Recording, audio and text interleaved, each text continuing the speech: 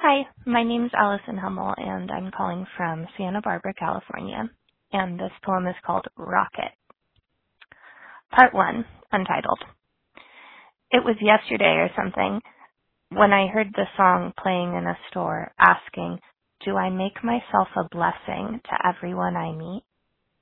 I don't sing it to myself exactly, but I do repeat it, metallic gyre, all the day long.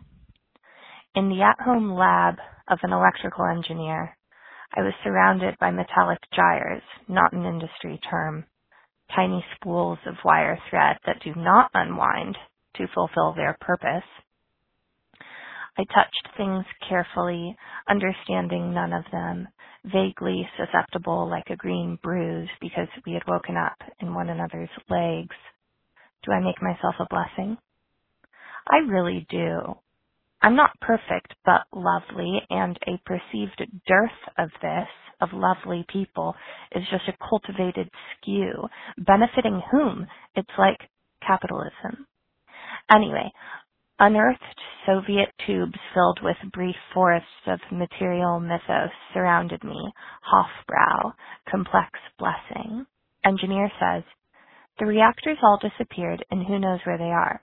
Each could kill 100,000 people. He makes coffee. I sit on the lawn. Oh, and at 1:47 we watched a rocket ascend. It did not go straight up, in case you're wondering. Part 2. Rocket ascent at Vandenberg. It appeared to experience a horizontal epoch, a teamdom. Maybe meandering is part of all great inclination. I'm reminded of the falcon cannot hear the falconer, but that's never really true.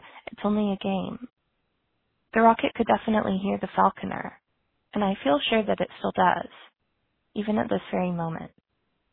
Thank you.